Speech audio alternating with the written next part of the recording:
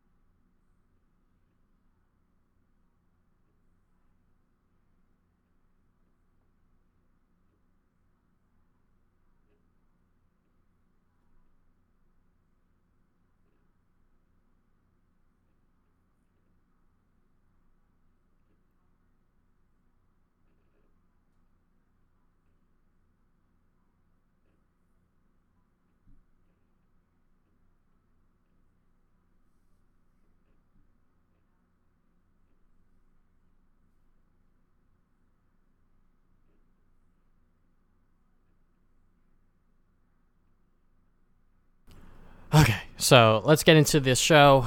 First piece of news is The Last of Us Part 2. They did a little state of play, and they showed a lot more gameplay of the game and some other things about the game itself, like the world and things like that. So yeah, I'm definitely very excited for this game. It's coming out 2 weeks from now, so yeah, and I recently replayed the first game, so that just gets me even more hyped and excited. But the game definitely looks good. I still don't know what the fuck's going on. And if I get, leaked of the story or whatever, I'm probably still not going to know what the fuck's going on. But yeah, I just can't wait to actually play this game. Yeah, I never played Last of Us. I probably should at this point. But yeah, from what they showed, it looks good. I mean, it looks more like Last of Us 1, but with probably better quality of life and just more improvements to the gameplay and stuff like that. It seems like the areas seem a lot bigger now. Like, you got boats and stuff, and Ellie seems more agile than Joel's. Like, she could like dodge and stuff, so that looked cool. But yeah, from what I've seen, it looks more like Last of Us. I mean, there's some cool new enemy types, like there's more heavily armored clickers and stuff like that, so that seems cool. And it makes sense because the time between this game and the first game, you would expect them to evolve some more, all the zombies and stuff. So I thought that was a clever way of bringing in new enemy types and stuff like that. But yeah, from what they've seen, it looks good. I mean, I do know about the leaks, so it's just going to be interesting to see how all this plays with context and stuff. Since a lot of the outrage seems to come from there's big story moments, I don't want to talk about that much, but it just seems like, it's always important to watch things with context and see how things play out. So I don't really think it's fair to judge it just based on some leaks and stuff until you've actually seen the game or the story play out. So yeah, I mean, I still think it's going to get high scores. It's still going to sell like crazy, but we'll see once the review copies start, or I guess the embargo lifts and stuff. So, but yeah, I think the game's still going to end up being pretty good. So. Yeah, we live in very political times now, and if that's what people are outraged with the leaks, I'm assuming it has to do stuff politically, right? No, it's more just about the characters that you'll see. I mean, it's sort of it's weird. Okay. All right. But yeah, the game definitely still looks good. I think the one thing people were being like, hey, who the fuck's playing a Vita in the goddamn post-apocalyptic, space or whatever. I was like, that's kind of funny though.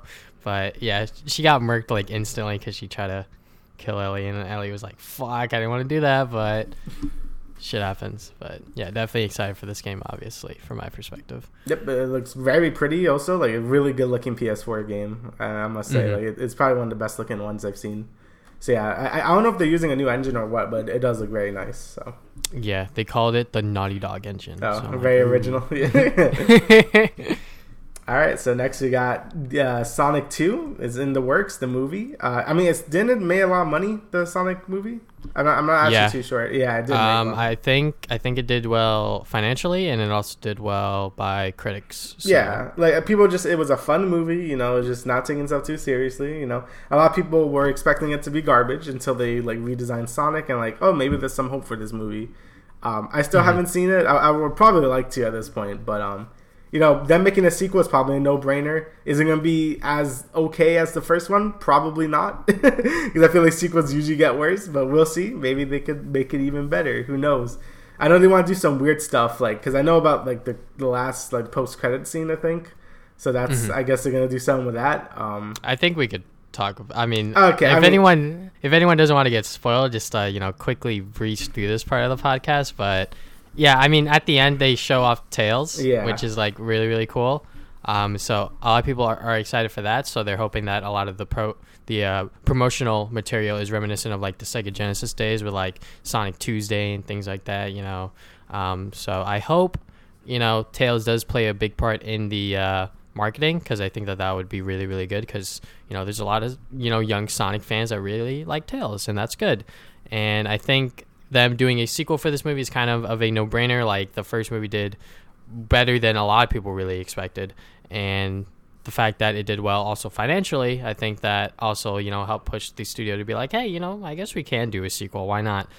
So I'm just curious as to what they're gonna do, because in the movie they use like the rings as like teleportation things, and like the way I'm not sure if Chaos Emeralds exist in the Sonic universe, because Sonic does a thing at the end of the movie that was like Super Sonic, where he like charged up and shit, but like it wasn't Super Sonic, and I was like, all right, that's weird, but you know what, it's fine.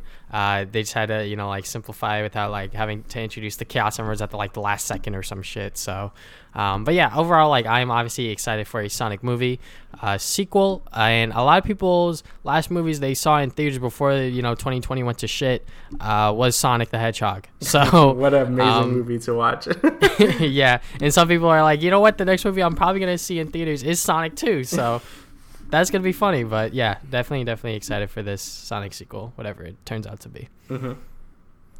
All right, so because of current events, Sony has decided to delay the PlayStation 5 event, which we definitely would have been talking about today, but unfortunately it was supposed to happen yesterday, but they just delayed it because they realized that the world is in a really shitty spot, and they don't want the spotlight of what's going on right now in the real world to take away from their like event little thing. So it makes sense, and a lot of people are upset, but you can't please everyone, because some people are just stupid, like, without a doubt. But yeah, I just think it makes sense. It does seem like a really awkward time to like put a event out like this when everything is going on in the world. So yeah, it makes sense. I know some people were upset. But yeah, it makes sense off like a marketing standpoint. You wouldn't really get like a lot of it. Like, no one's gonna talk about the new PS5 if people are like dying in the street and stuff like that. So they're like, okay, let's not do this now. And it, it just seems as respectful, not to like do something like this just like now. Like I feel like people could wait like a few weeks until it comes out, and it might be better for them anyway. They could like organize wherever they want to show more and stuff like that. So yeah, just wait. It's gonna come. It's not like they're just canceling it outright. Like, it's still gonna be shown, but we just gotta wait a little bit. There's more important things to worry about than the PS5. Even though I want to see it too. Don't get me wrong, but yeah, this stuff is a little more important.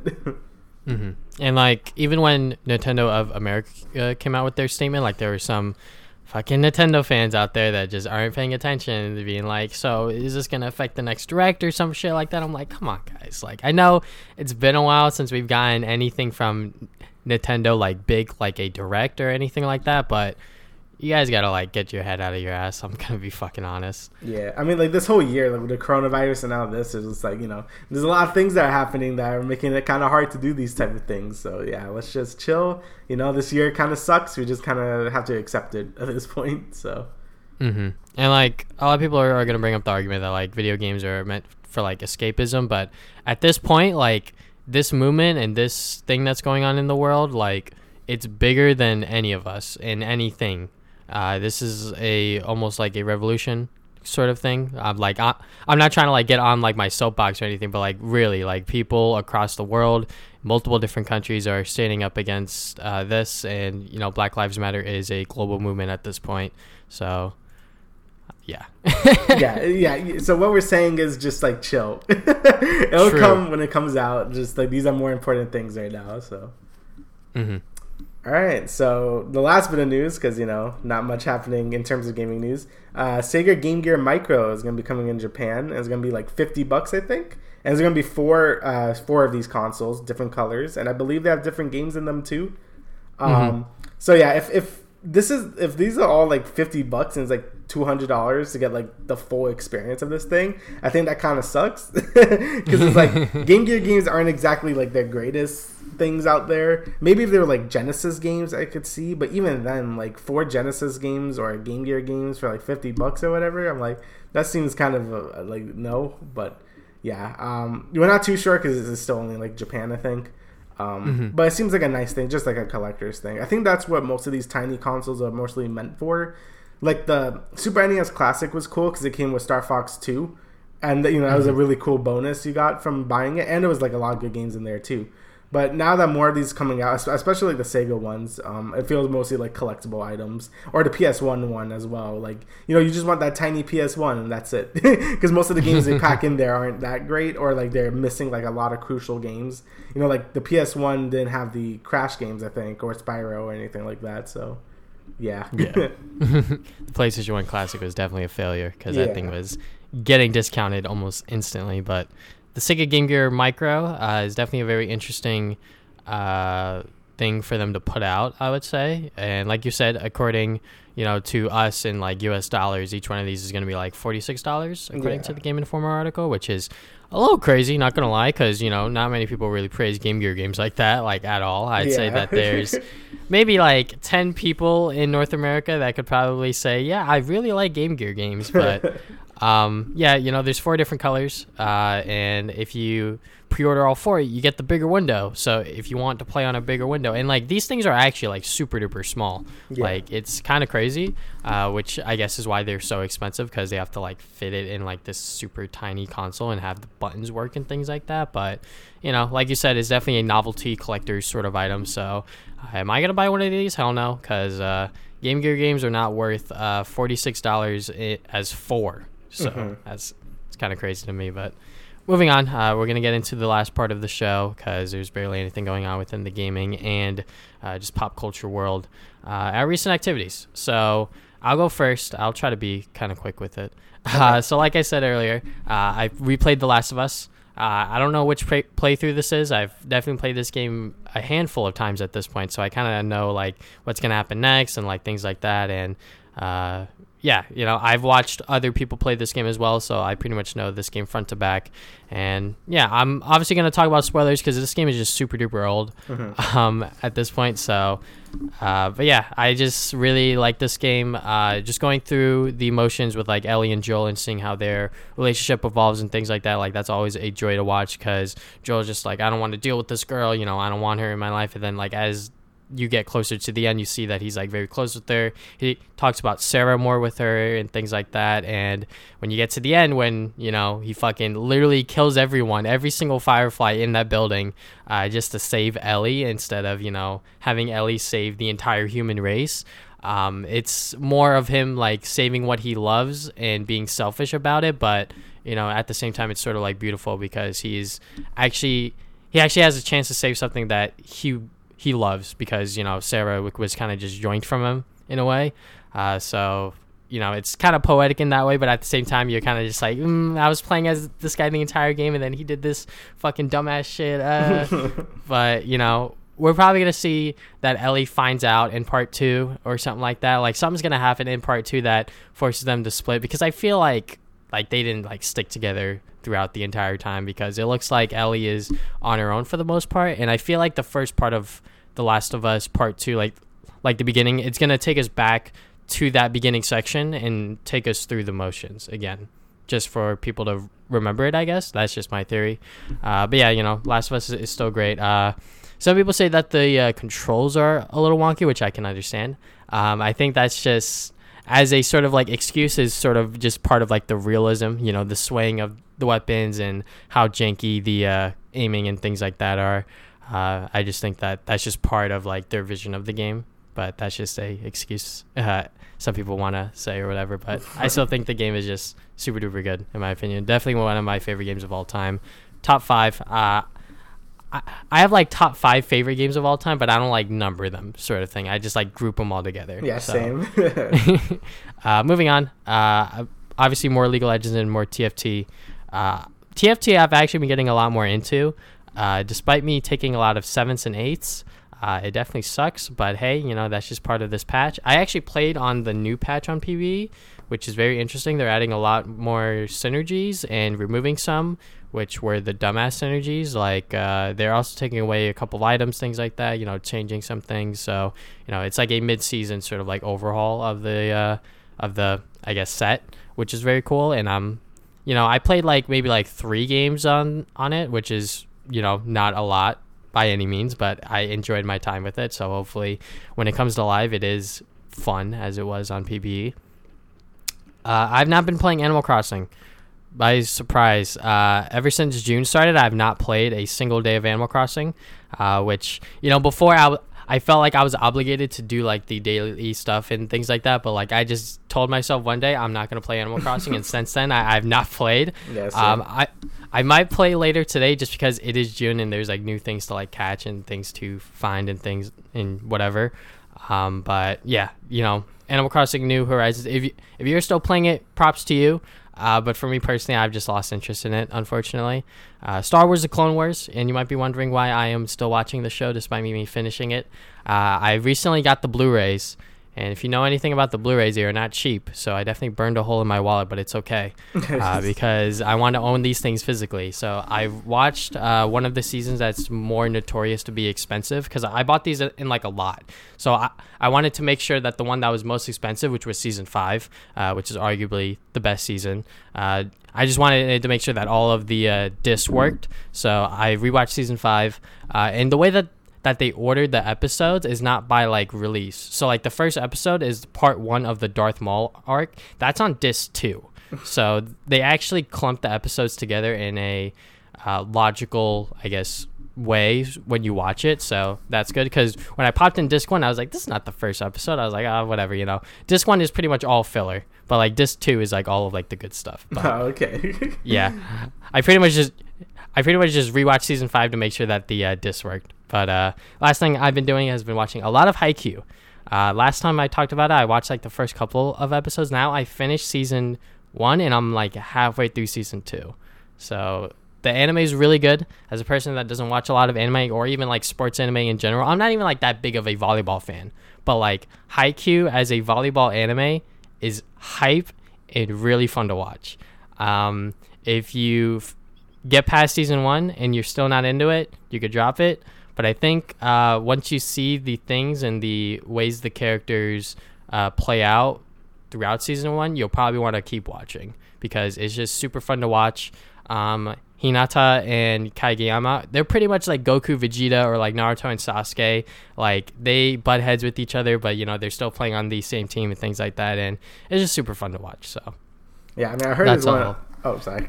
No. You go. I was gonna say, I heard it's just like one of the best like shonen things on it, like shonen sports thing.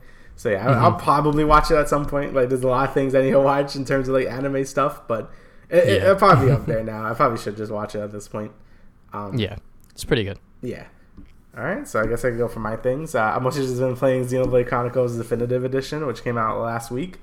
And yeah, it's a very nice upgrade. The graphics, while most of the graphics are kind of the same, but just a little touch up, a lot, like the most notable difference is the character models, where they don't look like trash anymore. At least their faces. They look a lot more anime now, which I know some people have some issues with. But Shulk's and like everyone's faces just look so much more expressive. Like they just don't look like garbage, because their faces used to just be like a texture on the Wii version, and like it could show at some points when there's like close-ups of their faces during like in-game cutscenes. It kind of looks like garbage. So I'm kind of happy they decided to go for the more anime look. Again, I know not a lot of people like the anime look, but I think it just fits more, and they're just way more expressive now. A lot of the quality of life things are also super good. This game's combat has a lot of positional attacks where you have to be like in the backside or on the flank of a monster, and sometimes that wasn't very clear with some monsters in the original game. In this game, the arts that have positional attacks now have like a blue exclamation point when you're on their flank or backside, so it makes it way easier to like land those moves now. Well, if you didn't know like where that position of the monster you were gonna hit. So yeah, that makes combat a lot more smooth and a lot like cleaner. Just the UI in general just looks way better than the Wii version. And quests, there's a bunch of side quests in this game, And in the Wii version, they never really tracked what you needed to do. So it's like, kill this monster or collect this thing. You wouldn't know where those things were besides like the general area where they were. In this game, it points out everything to you. So like if this item is like somewhere in the map, it will point exactly where it is, which makes doing side quests way easier. Like in the Wii version, I did a few, but I never really bothered with most of the side quests just because they were such a pain in the ass to like do all of them. In this one, I've been doing like every single side quest I can because it's just way quicker to know where things are, and it's just more intuitive like to just do them all now, which I appreciate because that was one of my main complaints about the original game with the side quests, where there were too many of them and they were way too annoying to do. There's still way too many of them in this game, but again, you don't really have to do any of them, but it just made them way easier to do now. So in terms of other things they did, a lot of the music is remastered.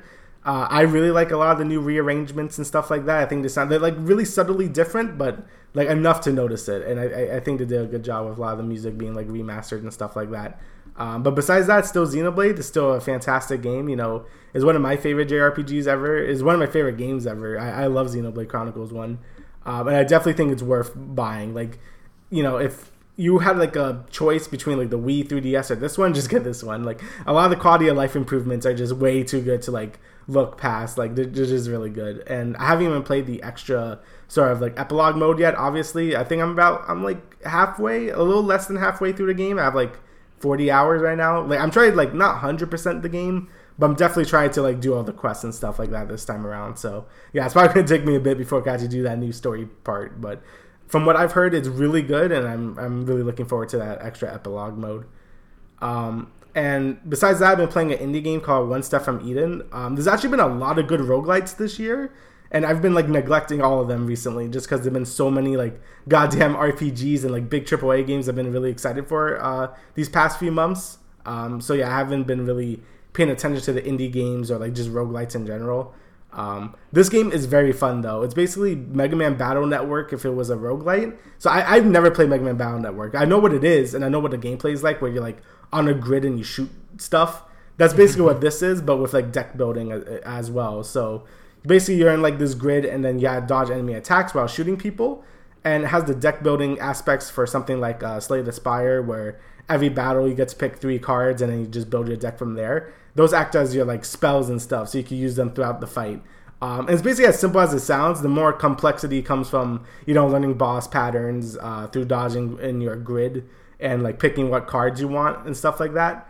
What I really appreciate about this game, deck building wise, is you could like choose a focus on what cards you want, since each card has like a brand. So you can have one that's like more focused on shields, or one that's more focused on like ice damage or whatever, and you can just pick that at the start of a run, and then more of those cards will come your way. So you could really actually build your run way easier than like other deck building roguelites, which I really appreciate. So I really like being like a face tank. Like I just take a lot of the shield cards and just like don't have to worry too much about, you know, like enemy boss patterns and stuff like that. I could just do that. It's not like other roguelites where you kind of just hope you get things like that. In this game, it's like pretty consistent if you set your focus to that certain brand of card. So that's really neat. I really like that mechanic.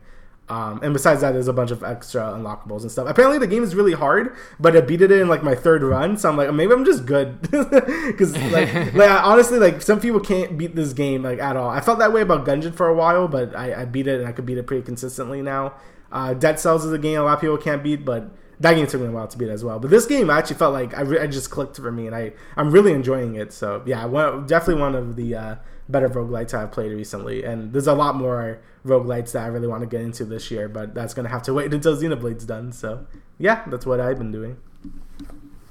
All right. Is there anything else you would like to add? No, I think that's everything.